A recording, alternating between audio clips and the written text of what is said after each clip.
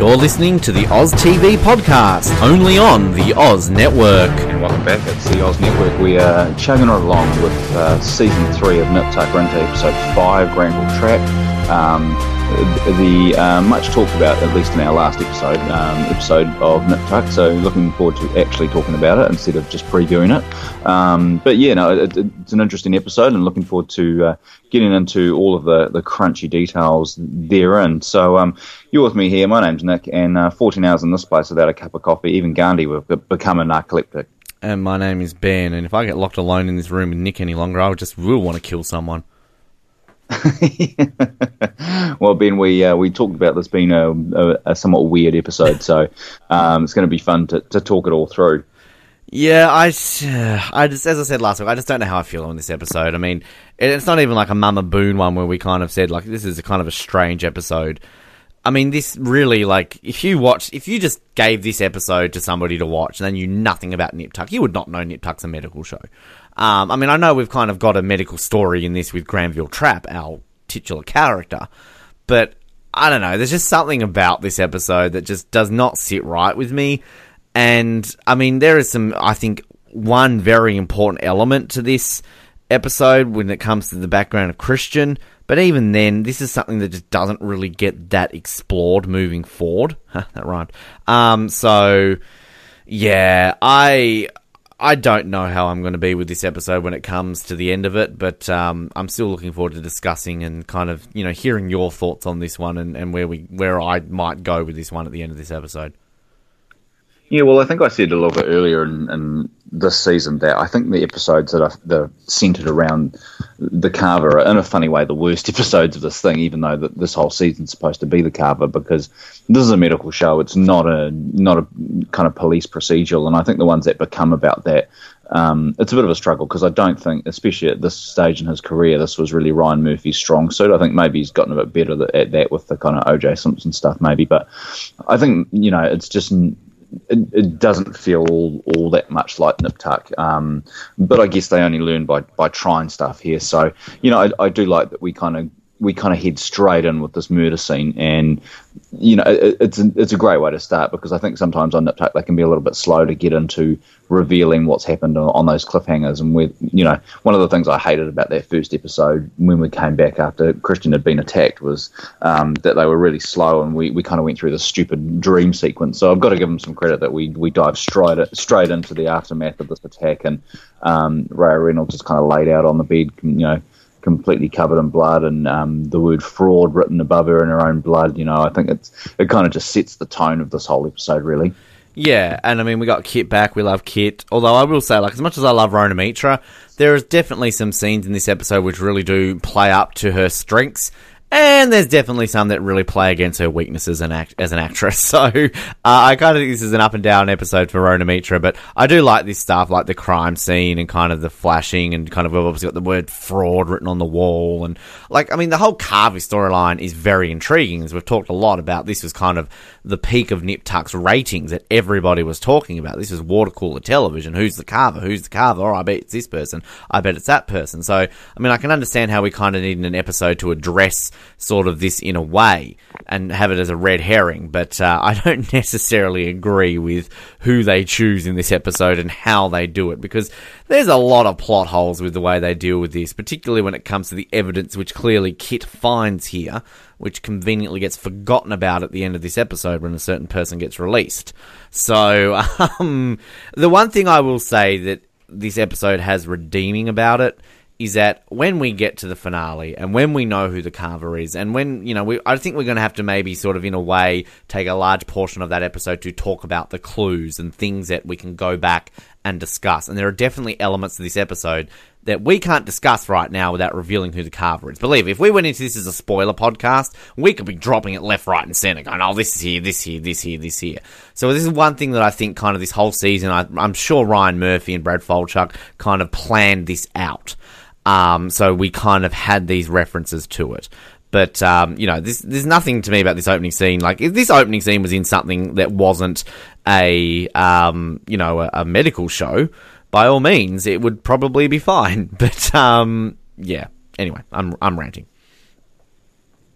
I think it's a worthwhile rant, though, because I think this is, we're starting to get into that Carver stuff, and I think that so much relies on, and, this is something I'm going to probably talk a lot about at the end of the season, so much relies on you being able to buy, who the Carver is and how that story evolves. And so the stuff we've seen now, it has to feel believable. It has to feel that when you get to the end of it, you're not going to sit there and go, but what happened in that episode 5 with the whole storyline that happened there doesn't make sense, then, that's not going to be satisfying. So I think it's definitely an important thing to talk about as we kind of go through this. But we kind of move into our only patient and our only kind of scenes in the, I guess other than his surgery scenes, obviously, is this Granville Trapp. And I hate how they open this, where they kind of get his name wrong. Because, it goes back.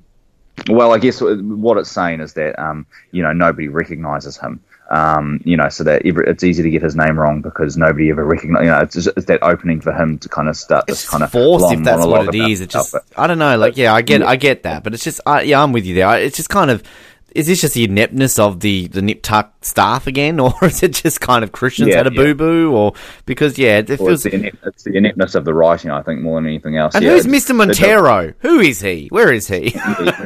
We're never going to find that out. But obviously, this Granville Trapp character, he wants he's got AIDS, and he wants his cheeks kind of filled out so that he doesn't look like he's got AIDS. And it's not until we're actually getting into surgery that we actually talk about the ethics of this, about whether or not we should be operating to make somebody look like they don't have AIDS. That there might be some ethical issues or moral issues with that if he goes around pretending that he's not got AIDS. Because he wants to date.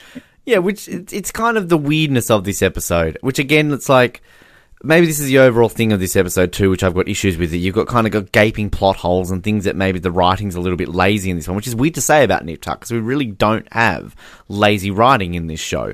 But why is this only being discussed later on in the surgery? This is Sean and Christian. This is Sean. This is happening before what's about to happen. So it's not like you can just put it down to they're distracted.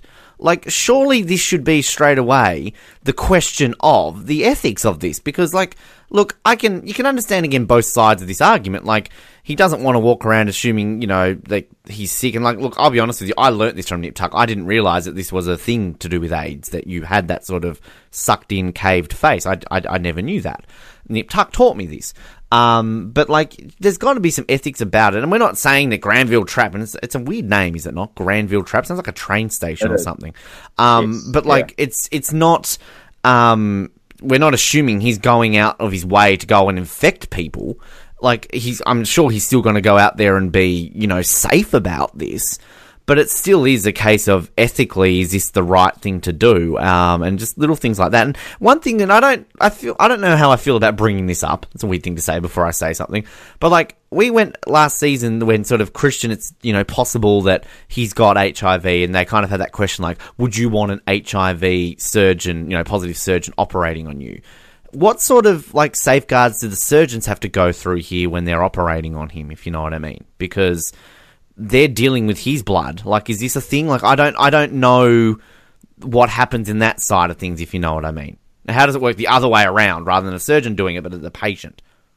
So yeah, I think there's definitely some issues there around the risks they're taking to themselves by operating on this guy.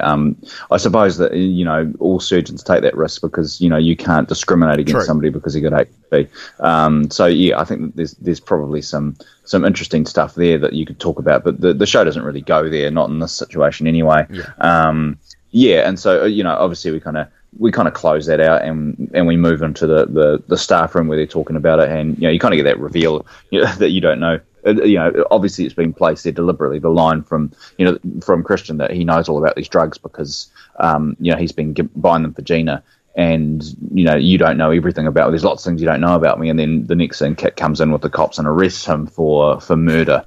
Which is, and that kind of sets this is bad, Rhoda Mitra. This is very, the way she comes in, put your hands on your head, and you have the right to, it's so over the top. You can see why Christian here maybe is not believing her. I don't know if that's deliberately acted this way, so she's meant to be a bit questionable, but whether it's not, Rhoda Mitra, I love the woman. She's gorgeous, but she cannot act for shit in this scene. Yeah, I think she kind of plays the kind of stalky, that's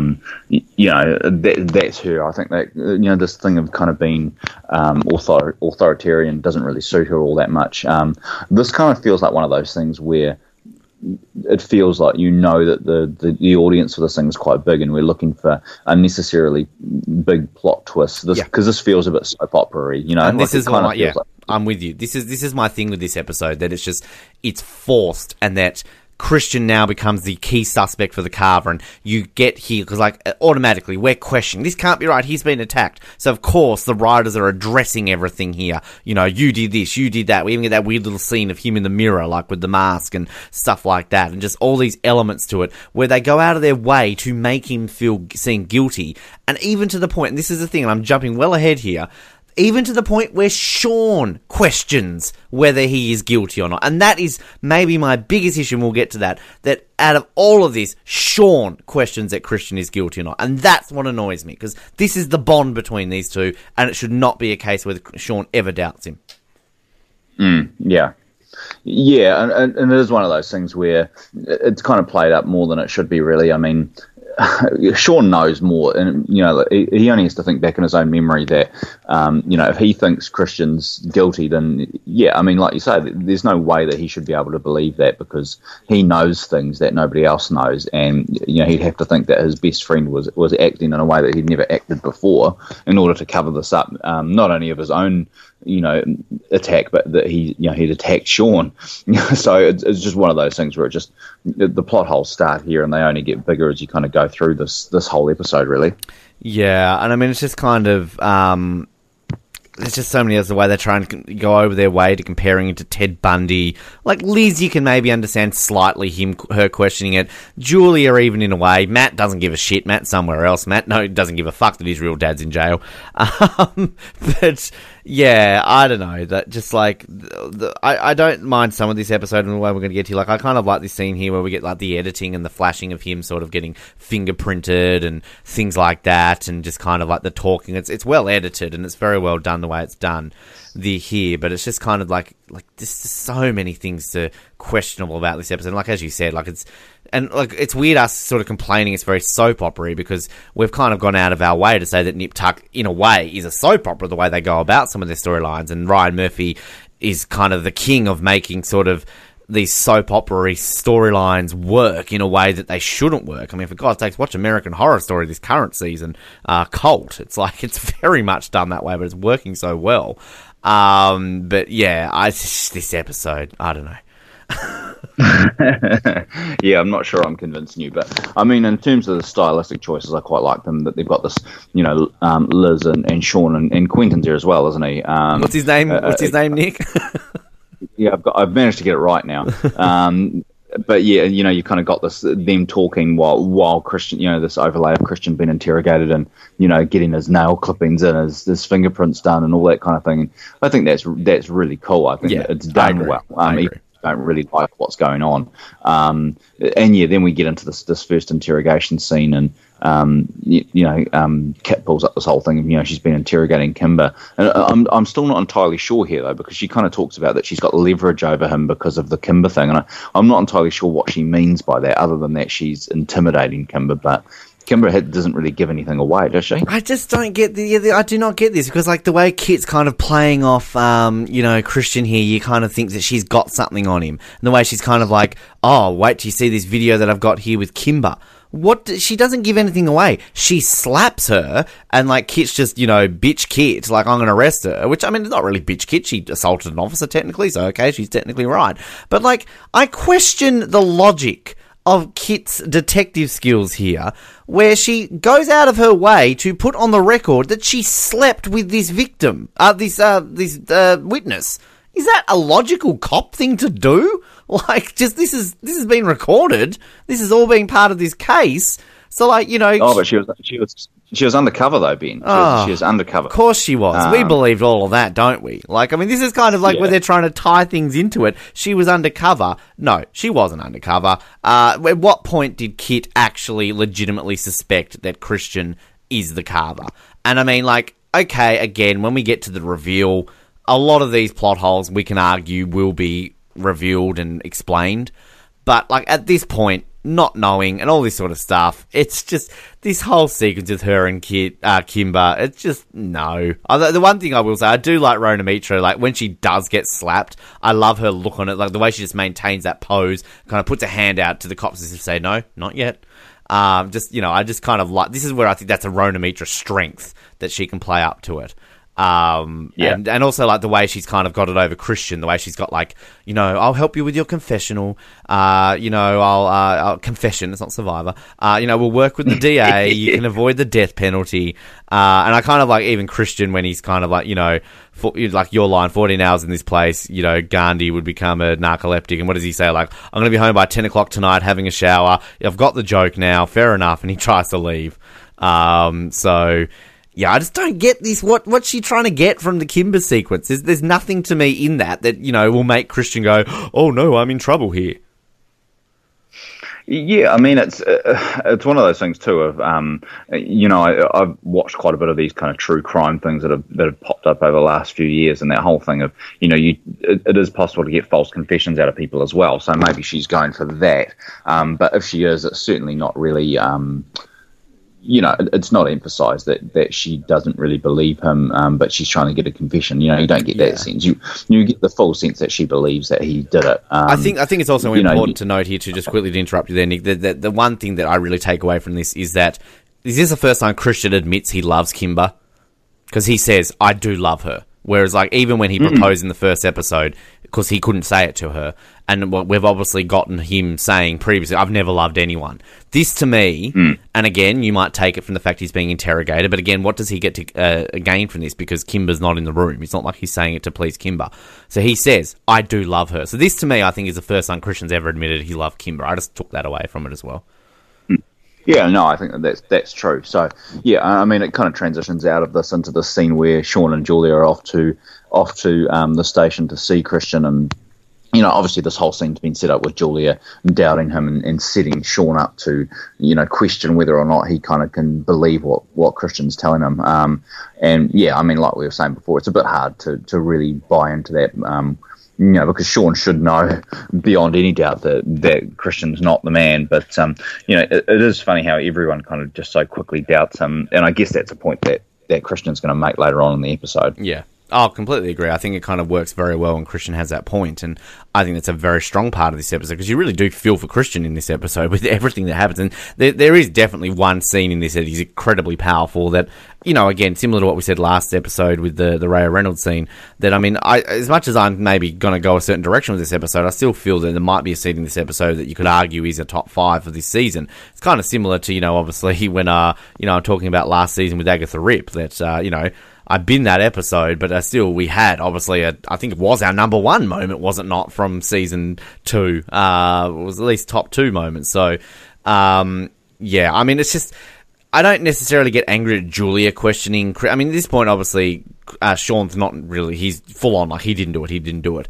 But this is kind of Julia, like, oh, would you stay in business with him? And, and he's basically like, well, I'll help pay the legal fees myself. And just kind of like, this is the part, this is where I want Sean to be adamant all episode. Like, no, he didn't do it. He didn't do it. Like, we obviously keep going down this path, but yeah, anyway. Yeah, and I think then we go into the scene where, and it's quite, again, it's regardless of what you think about this episode, I think some of the stylistic choices are really cool, and you get this whole, if Christian had done it, this is what it might look like, and it's actually him with the carver mask on, cutting himself and jabbing himself with the, I was going to say anesthetic, but it's not anesthetic, with the tranquilizer. Yeah. Yeah, and I think that's really well done. So, yeah, you don't have to kind of like what's going on to recognise that there's some good filmmaking at least going on here. So, no, I really like that. Yeah, and it's still one of those things where there's a lot of blood on that crime scene in Christian's house, I mean. So, if he's done this to himself, then it kind of defies, it's hard to believe. But obviously the clincher comes in when they bring in this condom, of Christians that we know has been gathered by somebody else and planted there. But, he doesn't know that. So, well, I mean, he knows that, but, it's one of those things where it's that bit of evidence, isn't it, that kind of pushes it against him. Yeah, and it's like, the thing that I also find weird about this in terms of the fact that in that very first episode, we see those flashbacks of Christian, and we see the blood, and we see the blood sort of down near his ass, where obviously he's been raped.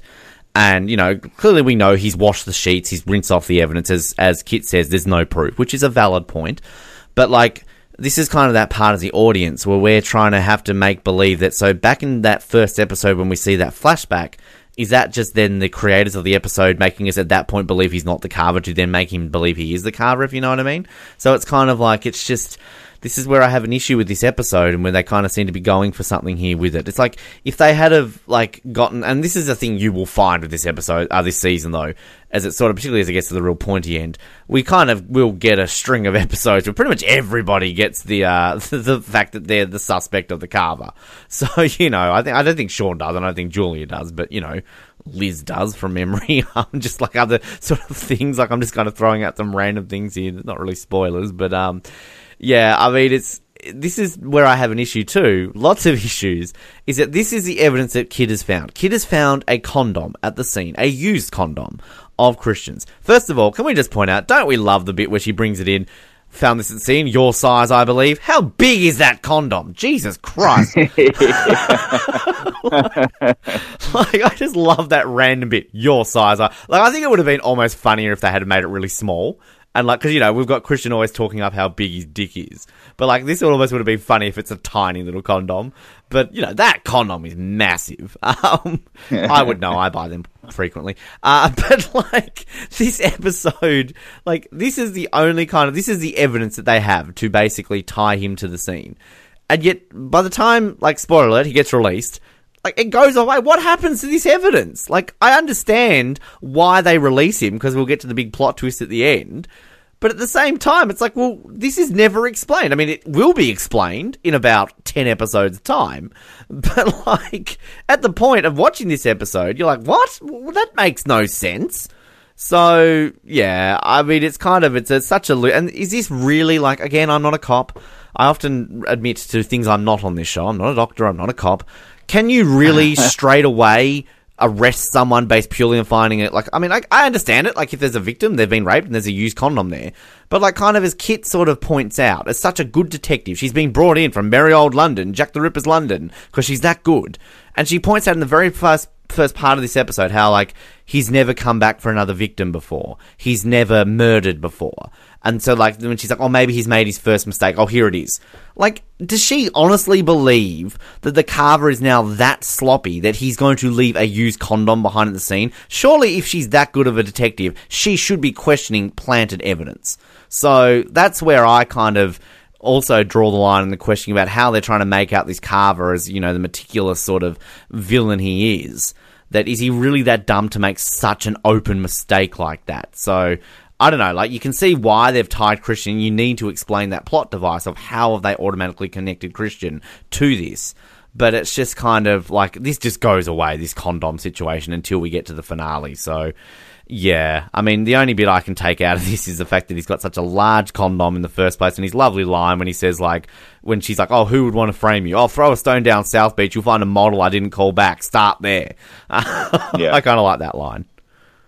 Yeah, it's funny that the way you're talking is that, so you think that this episode is set up to make the viewer think that Christian is the Carver? Because I never read it that way. I always read it as we as the audience know from the start that he's been set up. But you don't think that? I think there's part of it that is. I mean, I think it's kind of, you know, it's like going back to, like you mentioned last episode about how it's maybe like a bit of a Criminal Mind sort of things where you've always got to have your questions. Like, you've always got to think as a viewer. I think as a viewer, we can't go into this 150% believing he didn't do it, even though we know he didn't do it. I still think there is elements to this, like when they randomly will find the bottle of tranquilizer in his drawer, when they find out that he cuts up animals as a child, when they find out that his birth dad is a serial rapist and killer. Like, I just think they kind of go out of their way to give you enough sort of clues for you to be the Sean in this situation and question the validity of his story. So I think that there are definitely elements to this episode where, as an audience member, you are meant to question his innocence. Right. Okay. Well, fair enough. It's definitely, and it might just be something in retrospect, knowing where this is going, that it never even really crossed my mind. It was always that he's been set up. So yeah, it's an interesting view of that, and I think that scene, obviously where he's a kid and he's operating on dead animals, is pretty weird, and it kind of comes out of left field a little bit. I mean, obviously they're trying to build the story that he's some kind of sociopath, but I mean, we know who this guy is after 2.5 seasons of watching him. So I think we can make a call that Christian has many faults, but he's not some kind of got serious behavioural issues like this thing is maybe suggesting. Yeah, and it's just the weirdness of this episode that it's just, let's randomly throw this in here, that he used to cut up animals, and for some reason a newspaper wrote an article about it. Like, why? Why is that a news story? Yeah. It's just, I don't know. It's this is where it's weird, and like, when we get to this stuff with his mum, I mean, that's the scene I'm talking about, how it's a powerful scene, but it's just kind of like, it's, I don't want to say forced. I mean, I think it's important to get a bit of background on Chris, and this may be the only thing I'll take out of this episode, is that we finally learn about Christian's birth parents, which I think is something they were going to address eventually. Even though, as you said, I thought you were dead. But I mean, that's kind of your open-ended area in a TV show where, no, they're not really dead. They're going to bring that up at one point, you know what I mean? It's very rare for a TV show to legitimately have that. So, yeah, I just don't get this whole thing about he used to cut up animals. Oh, I always wanted to be a surgeon. Like, even she's still questioning this. What profession is he, Kit? He's a surgeon. Like, we've arrested you for multiple cases of speeding. Oh, and we saw when you were younger you drove go-karts really fast. It's like, well, I wanted to be a race car driver. Like, I mean, oh, you must be a serial speeder because you drove these. Like, come on. Yeah, it's just, it's weird, and it kind of just, I just don't really buy it, and I'm not sure they do a good job of selling it. And obviously we move into this whole thing where they're suggesting that he gets a lawyer, and it kind of, we start to transition the story out of a little bit here, where it's not really about whether or not he's innocent or not, but whether or not how this is going to affect him in the business going, which is interesting because that's obviously where this kind of goes long term, is the impact this is going to have on him as a doctor and his business. And immediately we kind of get into that with the lawyer about, well, this is actually, this could be quite dangerous for, your business and your reputation, all that kind of thing. If you get a lawyer, it makes you look guilty. It all just feels like stuff that doesn't belong in a medical show, though. I just keep coming back to that. It feels so out of left field, this stuff. Yeah, and that's what I mean in terms of, like, this isn't an episode of Nip Tuck. Like, if you show this to people, you don't know that this is kind of what this is. And kind of, I think you said in an episode not that long ago about talking about how sometimes you don't even see this as a medical show, which, I mean, it's a medical show with soap opera. I don't know how you would explain it, but, it's a different medical show. But, yeah, I mean, there's even a few bits here, like, kind of going back to sort of the Kit scene there when, like, she's talking about Matt, and sort of, what does she say about, like, oh, that's what Matt said about bashing up a transsexual. I was bored, and just little things like that. They're trying to show this in and tie it in. It's not about nature or nurture or whatever the whole thing is. I mean, that might be with his mum, but just this scene then when, like, this is kind of another one of these moments where I feel at first time he says it, you kind of get a bit of an inkling that maybe, oh god, maybe he's guilty before he covers his tracks when he says, like, I need you to go to my apartment, she's got a search warrant. And then they're kind of like, why do we need to go to your apartment, what's there? And that's when he's like, oh, well, just in case she plants anything. You know what I mean? Like, it's just the way they kind of leave that pause for you to even think, like, oh, hang on a minute, why is he saying that? And then what does he say about, like, the evidence or something like that about... Oh, no, this I'm jumping ahead to the Quentin scene when he asks about, says, ask OJ. Never mind, I'm retrieving my notes. But Yeah. Well, I mean, we are just jumping ahead a little bit because there's obviously some stuff with the with Granville getting his surgery, and we talked a little bit about that earlier, of Sean getting cold feet as they go into the surgery, that, is this guy going to use this as a way of attracting men and tricking them, and Quentin obviously talks about that being a paranoia that he's got, and so we get the scene, and it's really a nothing scene. It's just it's more just talking about the fact that Sean's getting paranoid and he doesn't believe what he he's believing the worst nature of people rather than the better nature. So that's really all you're getting on this scene. So this is one of those episodes where the patient's really, immaterial to what's happening outside of it. And, every now and then you get them. I'm not going to get angry at the show for doing that, because most of the time they're pretty good, and sometimes you don't need a patient to hang all the drama off. The drama itself is enough. So that's not something I have a massive issue with this episode. Yeah, I mean, I think at the end of the day, they ultimately need a person to name the episode after. So, I mean, it's kind of, they have to have sort of an element to it where it is that. I don't doubt that when we get to our season ranking of this and we go over like the best and worst sort of single episode patients and that sort of stuff, like Granville Trapp, yeah, you're not going to remember this guy as much. I mean, it's, I'm nothing against the character. He's there, he's fine, cool.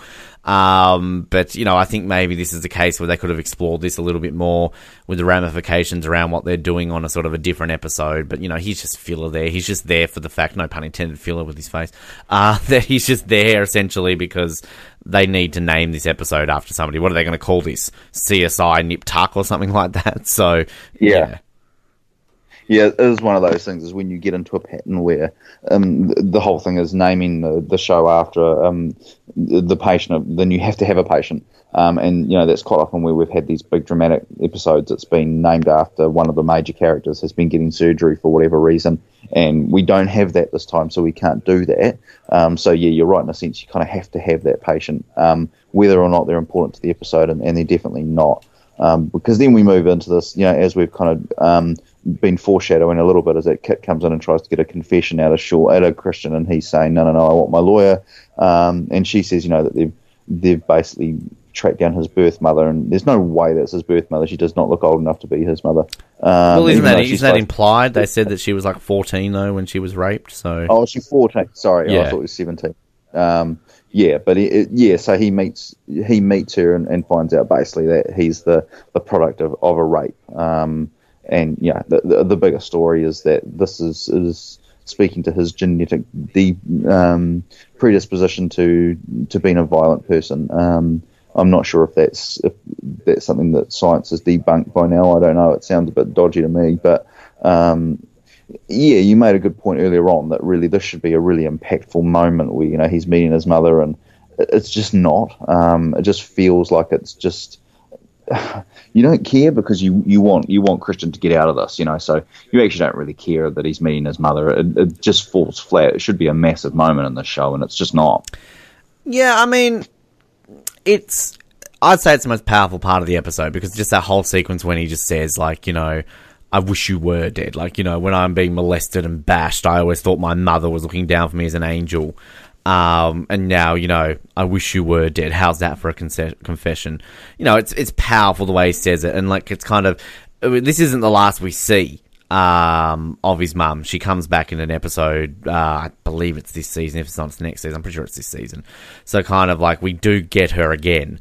And kind of the thing about his dad is we do get a sort of a dreamish sort of sequence where he meets his so-called rapist dad in season 6, played by the esteemed Robert Darby, who has appeared on this show, of course, Fran Sanchez from License to Kill, for those James Bond fans. So I remember, I think we might have run out of time before I could ask him about his time on Nip Tuck when we had him on the show, but we'll get to that, still a while away.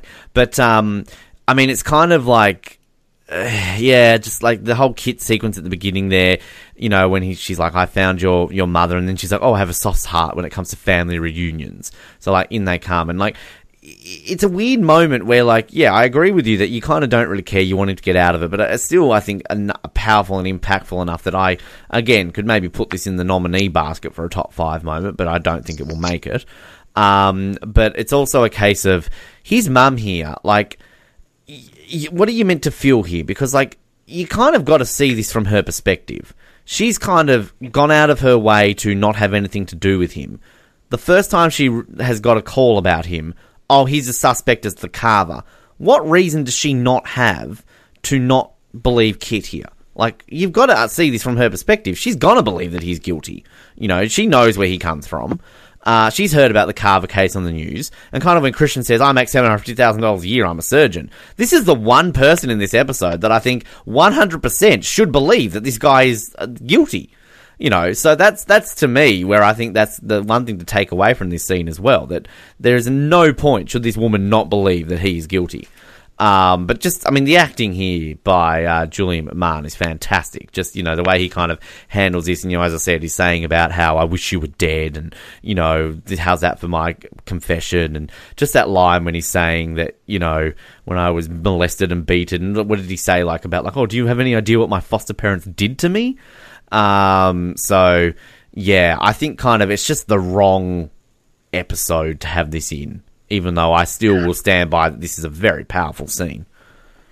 Yeah, and I think you probably just totally nailed it there where you're talking about it being in the wrong place. It's just, you're never going to get me saying that a scene with Julian McMahon is bad, because he's just so good in this whole series. There's not a bad moment for him, really.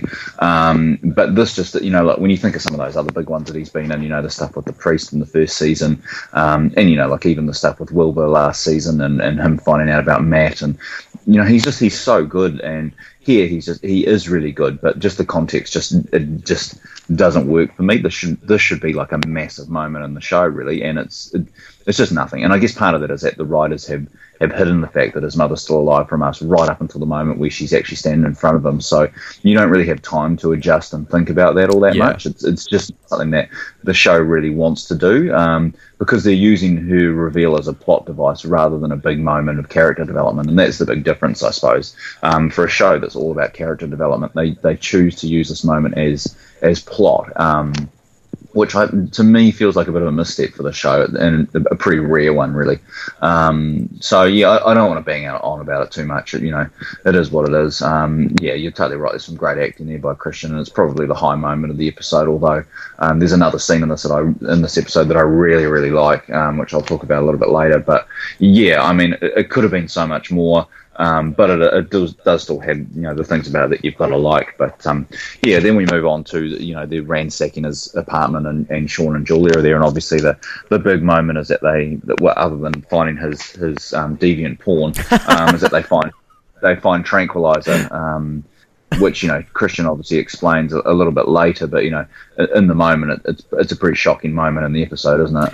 Yeah, I love the porn bit though. I'm going to say that because remember when we sort of had that string where we were Googling all those porn titles that they had in one of those episodes? Oh, yeah. I don't know if I might Google these in a second. So we have the Gang Bang Gang, Whip Smart of Human Bondage and Suffering. And this is one of these Rona Mitra moments where she just plays it so well, this kind of deadpan look on her face, where she's like, oh, a sexually deviant masochist or whatever. The gangbang gang of human bondage and suffering. Whip smart. And just the way she looks. And then it's kind of, what does Julia say? Something like, oh, but Kimber directs porn. And then she defends Kimber. Kimber makes films about female empowerment. They're not about punishment. Just the way it says that. And I love also just the scene when she opens a drawer about him being a neat freak. And let's be honest, Christian is a neat freak. Holy crap, the way he's organised those ties. Wow, I'm jealous. I want to do that. But yeah, it is kind of the plot twist shock. Here's a tranquilizer. Again, another moment which to me, it's done there for even the audience to believe that Christian could be guilty here. So, yeah, it's interesting. But yeah, I might just Google quickly the Gang Bang Gang of Human Bondage and Suffering and Whip Smart, see what I can find. Please, is it a please hold caller? No, you can keep talking if you want to. Oh, right, you're gonna multitask there while you look them up. Apparently, there's a band called the Gang Bang Gang, the Gang Bang Discography. Okay, okay, a new favorite band on the Oz Network. Yeah, I think that totally needs to be our outro music, doesn't it? Maybe. Whip Smart, I'm guessing, is that some sort of sex parody of Get Smart or something like that? I don't know. That comes up with nothing. Of human bondage and suffering. Nothing's coming up here. There's a novel, a 1915 novel by W. Somerset Maugham called Of Human Bondage. Talking about suffering syphilis resulting from her work as a prostitute. Fair enough. Yeah, sounds like a likely story. Pretty standard, really. Anyway, they obviously don't exist. These were made up for Nip Tuck. Moving on. It is nice occasionally that it is actually made up for the show because when it is actually real, that's always slightly concerning because it means they've done their homework more than I really want them to be on the show. Yeah, Ryan Murphy, you deviant. Yes. So we can kind of move on, I suppose. Basically we're really sowing the seeds of doubt here in Sean's mind that and to be fair, I mean, Christian gives him a hard time later on, but basically this whole time Sean has been defending him to everybody. Everybody's been raising their suspicions about Christian, but Sean, for pretty obvious reasons, I suppose, doesn't want to believe it. And we get this great scene where the lawyer kind of leaves them to talk about how they're going to defend him for the price of $3 to $5 million. And this is the scene where kind of Sean's resolve breaks and he kind of starts to believe that Christian could be the carver, and I guess that's the moment where the audience is supposed to also connect that this could be a thing. I mean, I never do personally. It's not something that I ever feel, but that's with the benefit of knowing what's going to happen next. So not everybody watching this for the first time might believe that. But I mean, I think Christian's explanation is really good. That he was having doubts because he was able to move his fingers or his toes or whatever it was during the attack, which is.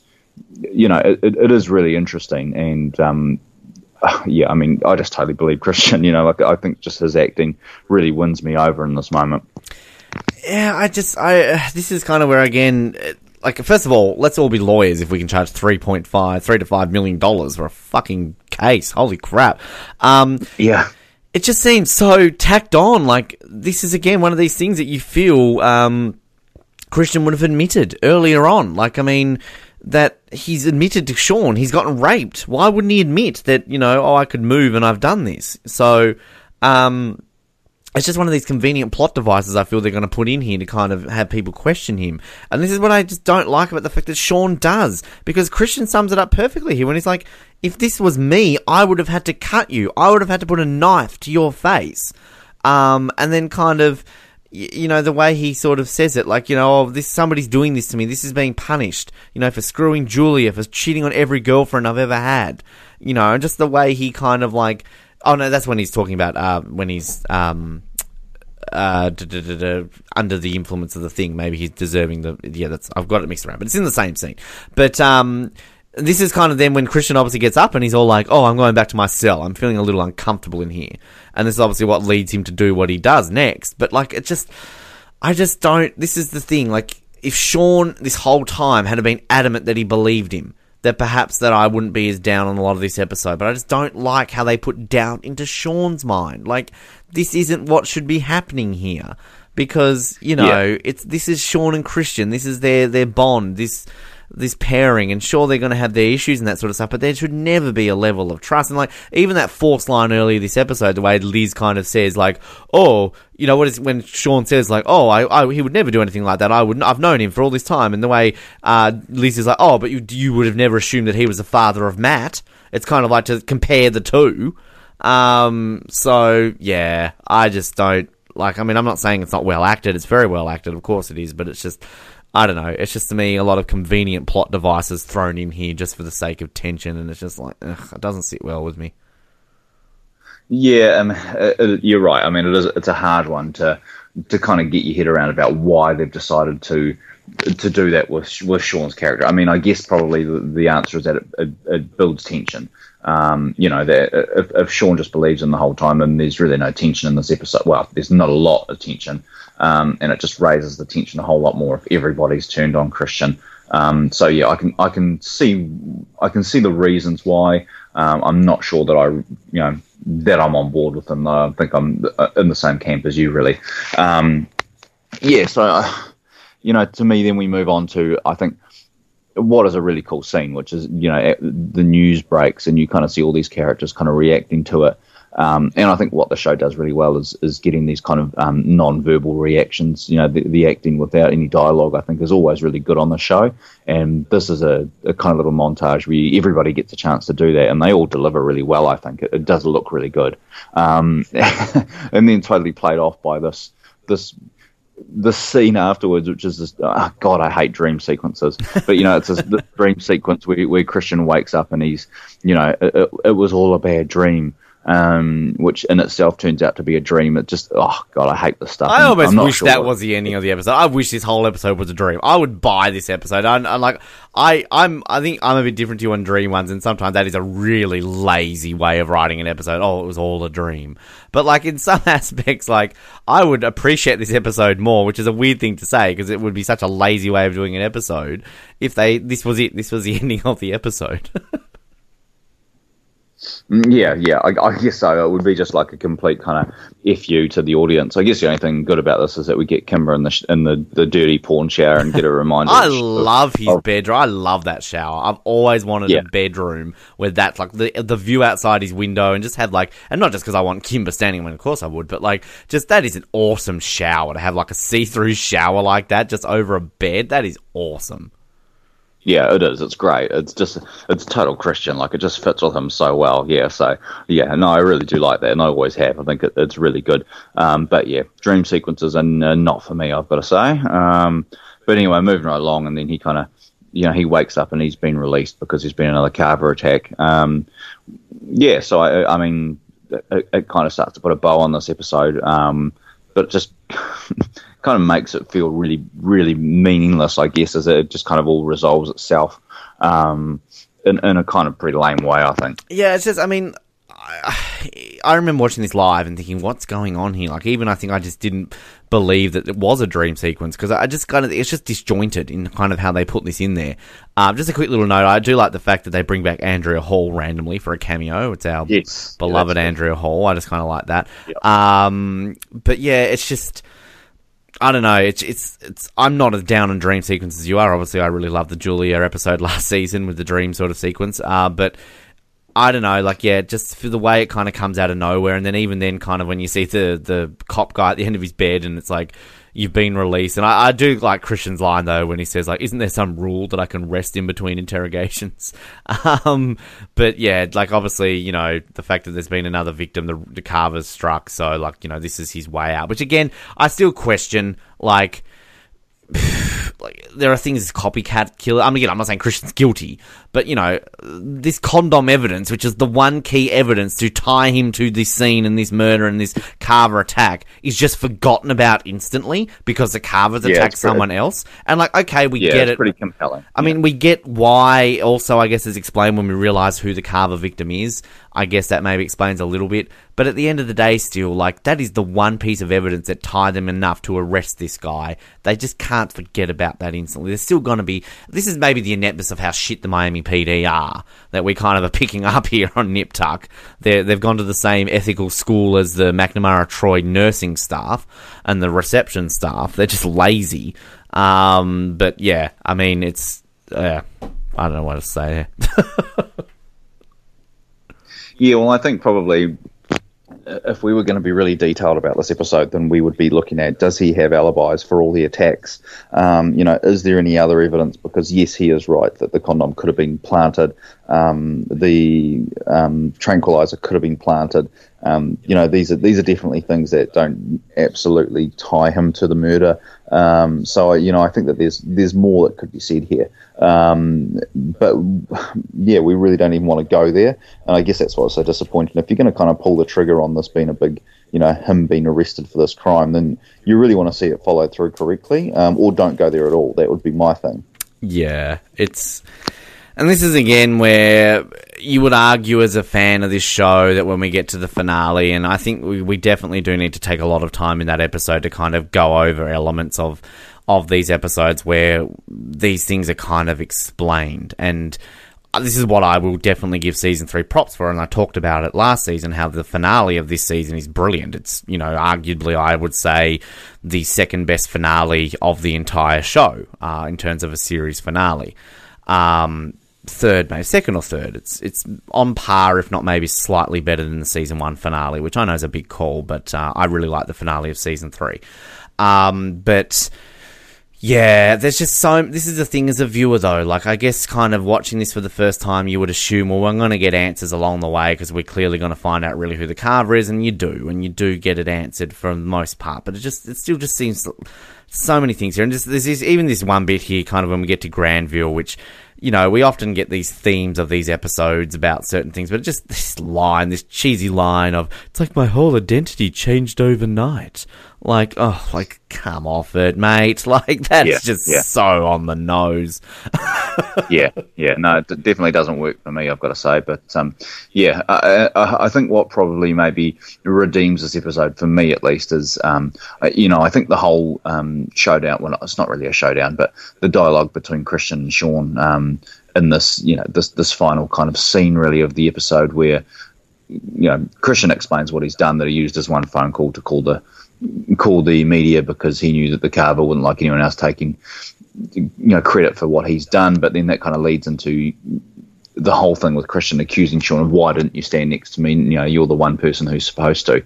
And I think it is really good. And to me, I actually like this scene more than I like the scene with his mother. I think this one just works a whole lot more for me, and I guess it's probably just because I really like Dylan Walsh, and I think these two guys, when they're playing off each other well, it works really, really well. So I actually had written down my notes that this was an awkward scene, but the more I think about it, the more I really, really like it.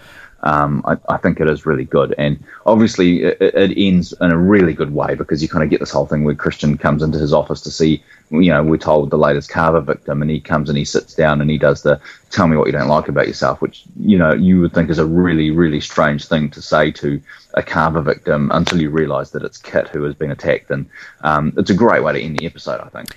Look, and this is the thing, I'll definitely give this episode credit for, which I agree with you. Like, the Sean Christian is brilliant, and like just that back and forth dialogue between the two when he says, I made my phone call because I knew the carver wouldn't appreciate someone getting, the credit for his work. To which, Sean, rightfully so, says, what? So you're willing to risk another victim, how dare you? And then the way he kind of like, well, how dare you? Just leave me in there to rot. Everybody else had abandoned me, which is true. Like, this is exactly what it is. And kind of, I guess, the redeeming thing about even Sean not believing that he's, innocent is that we can get this sort of bit at the end where sort of Christian sort of has that saying. And look, I got to be honest too, that like, as much as this ending too is brilliant, just quickly the twist, like with Kit, wow, I was not expecting that.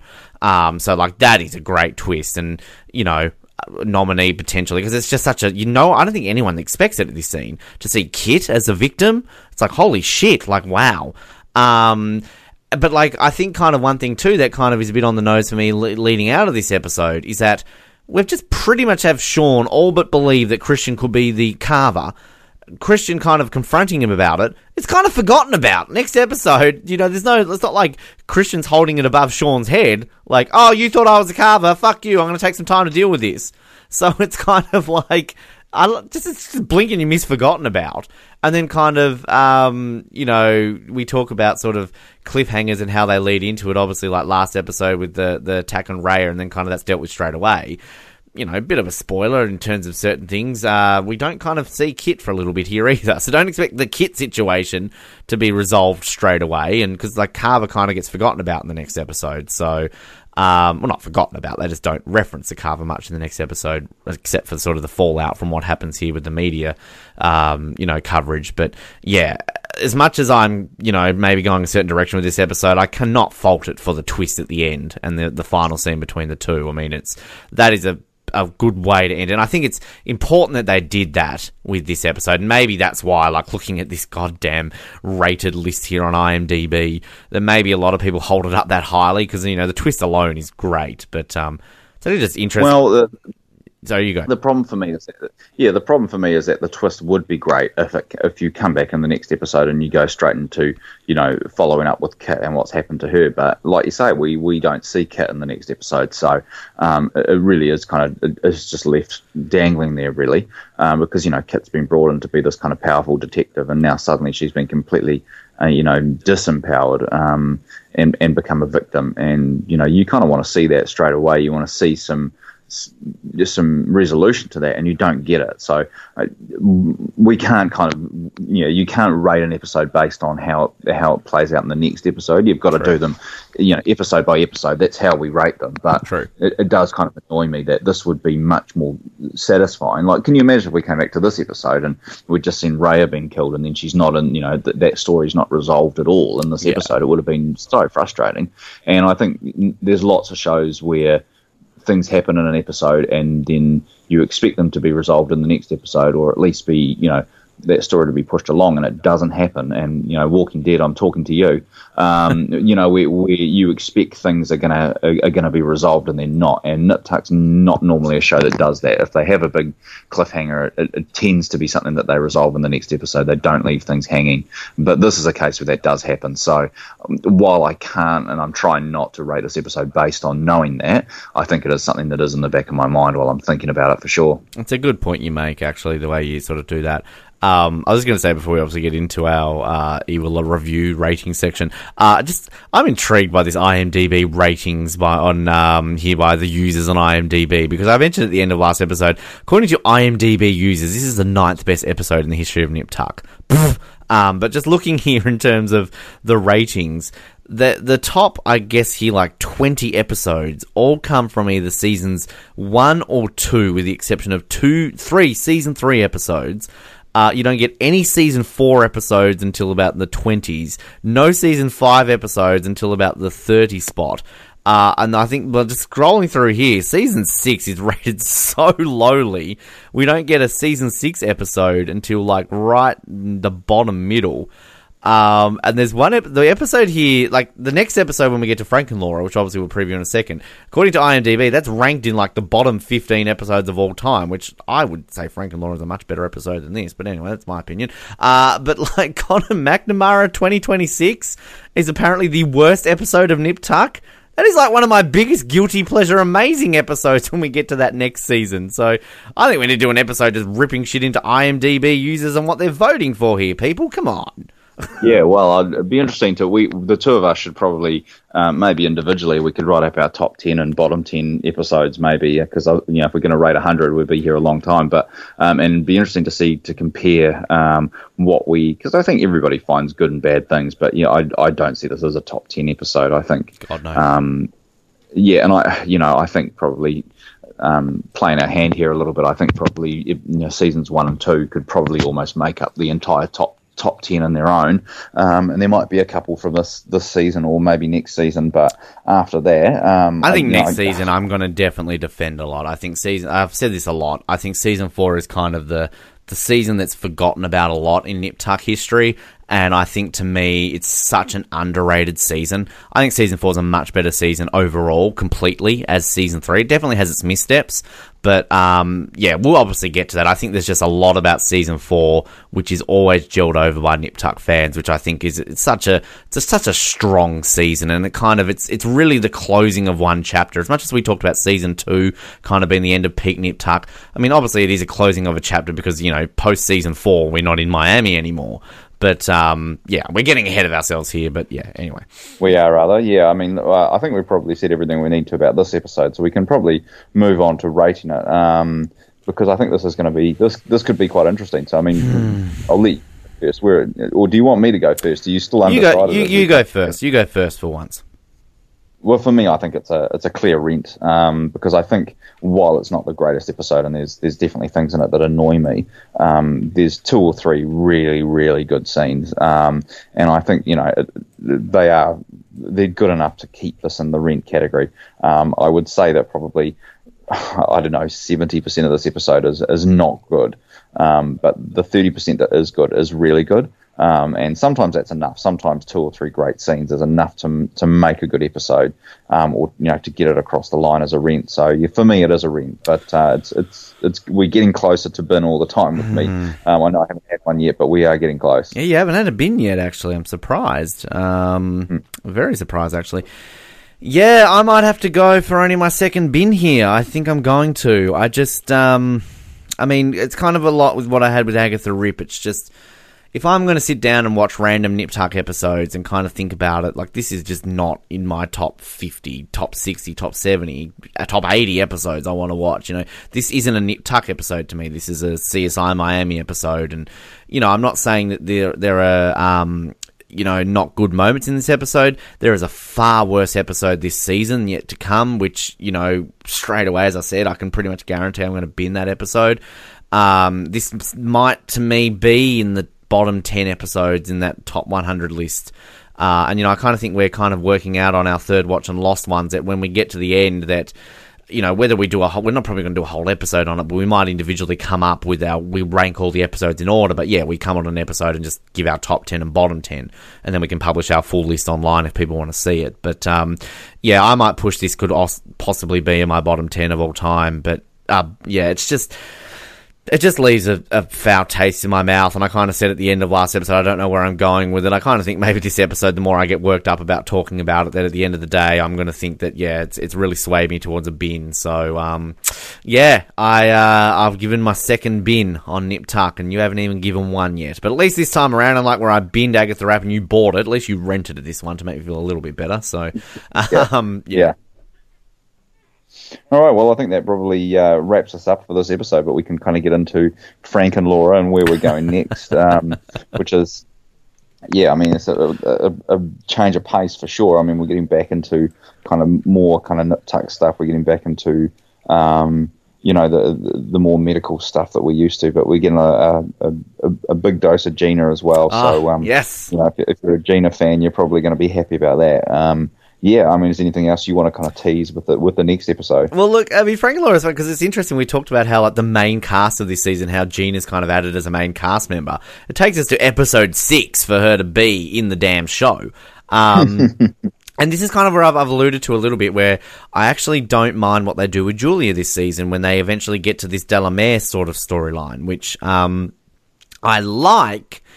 I don't like how it ends up because this is kind of Julia goes to medical school 2.0, because it, just spoiler alert, it just kind of goes away out of nowhere. So it's kind of like, huh? What was the point of that? But while it's there, I kind of enjoy it. So it's an interesting episode, Frank and Laura, because, it's definitely, we're back to a lot of classic Nip Tuck stuff. I mean, the storyline, we talk about taboo. I mean, holy crap. It's just Ryan Murphy's just gone to his taboo dictionary and gone, okay, incest, okay, necrophilia, okay, creepy guy in jail. Yeah, he's just gone to everything there. But it's just, yeah, It's an interesting one. It's kind of it's a memorable one though. Whether or not that makes it like an outstanding episode, or you can still have memorable bad episodes. So yeah, I'm looking forward to talking about it. Yeah. It's an interesting one to talk about, whether you like it or not. There's definitely plenty to talk about on the episode. So yeah, I mean, definitely looking forward to kind of covering that out, I guess. Mm. And just quickly, the guy who plays sort of the creepy guy in jail, Silas, I really like him. He's been in 24 and a few other things I've watched, so I look forward to talking about him. He's a great actor. Yeah, and it's always fun to see these actors kind of come along, and sometimes you know them, sometimes you don't, but there's always these great actors that turn up for one episode. It's always good fun. Yeah, completely agree. Yeah, well, I guess that kind of closes us out. Looking forward to hearing what people say. I'm always keen to get some feedback. I'm not sure we ever get any, Ben, but I'm always interested to hear what people are thinking. I know you're listening. We definitely know people are listening to these episodes, so I'd love to know what people are thinking, because the feedback would be really good. So you know where to find us, the usual social media outlets, Facebook, Twitter, Instagram. Don't think we're quite on Snapchat yet, are we? No, I'm not opposed to Snapchat. The one I often say is we're definitely not on his Tumblr because we're not 14-year-old girls. But, Snapchat, sure. But YouTube, we are doing YouTube, so yeah. That's all good. Get in touch with us and rate us on iTunes. We'd love to hear from you. But I guess until then, this has been another episode, and I've been Nick. And if I'm not home by 10 o'clock and deep into beer and Chinese food, I'll have my lawyer sue you for defamation of character, false arrest, and if possible, being a royal bitch. My name is Ben, and you think I'm a killer? I make $0 a year. I'm a podcast host. Thank you for listening to the Oz Network. Don't forget to subscribe to get new episodes delivered to your speakers every week. For more information, hit us up at theoznetwork.net.